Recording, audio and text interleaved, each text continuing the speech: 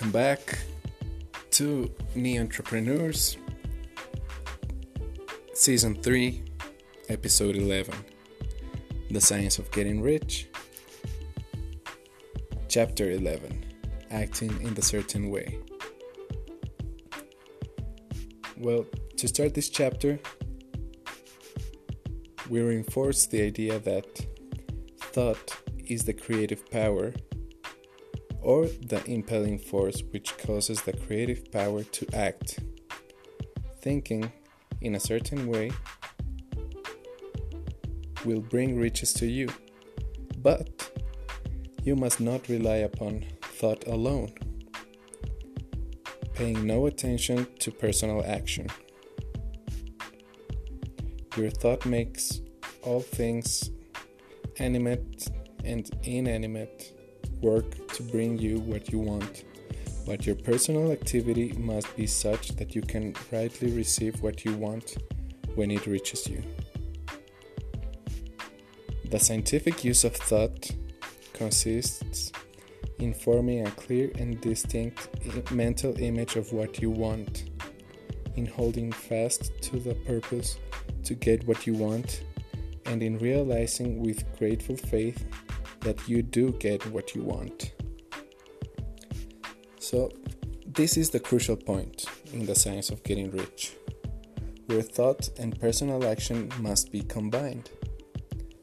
There are very many people who consciously or unconsciously set the creative forces in action by the strength and persistence of their desires, but who remain poor because they do not provide for the reception of the things they want when it comes. Therefore, by thought, the thing you want is brought to you, and by action, you receive it. Whatever your action is to be, it is evident that you must act now. If you act in the present with your mind on the future, your present act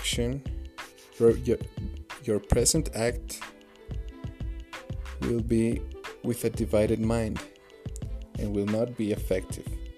Put your whole mind into the present.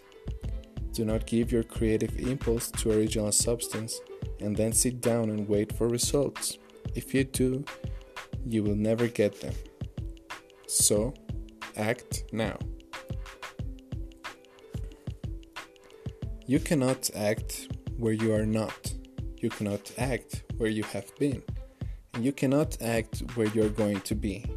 You can act only where you are, right here and right now. Do not try, by occult or mystical means, to act on people or things that are out of your reach. Do not wait for a change of environment before you act. Get a change of environment by action. You can so act upon the environment in which you are now as to cause yourself to be transferred to a better environment.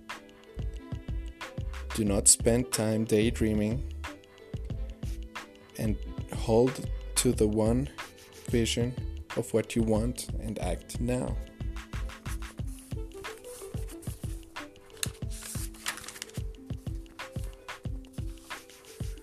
Use your present business as the means of getting a better one.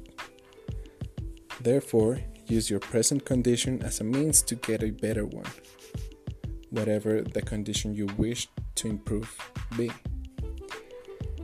Hold the vision of yourself in the job you want while you act with faith and purpose on the job you have, and you will certainly get the job you want.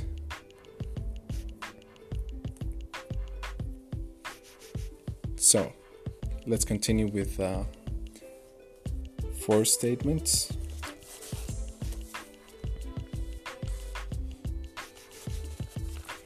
Number 1. There is a thinking stuff from which all things are made and which, in its original state, permeates, penetrates, and fills the interspaces of the universe. Number 2.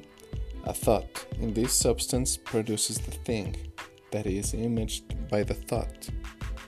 Number 3. Man can form things in his thought and, by impressing his thought upon formless substance, can cause the thing he thinks about to be created. Number 4. In order to do this, man must pass from the competitive to the creative mind. He must form a clear mental picture of the thing he wants and hold this picture in his thoughts with the fixed purpose to get what he wants, and the unwavering faith that he does get what he wants, closing his mind against all that may tend to shake his purpose, dim his vision, or quench his faith.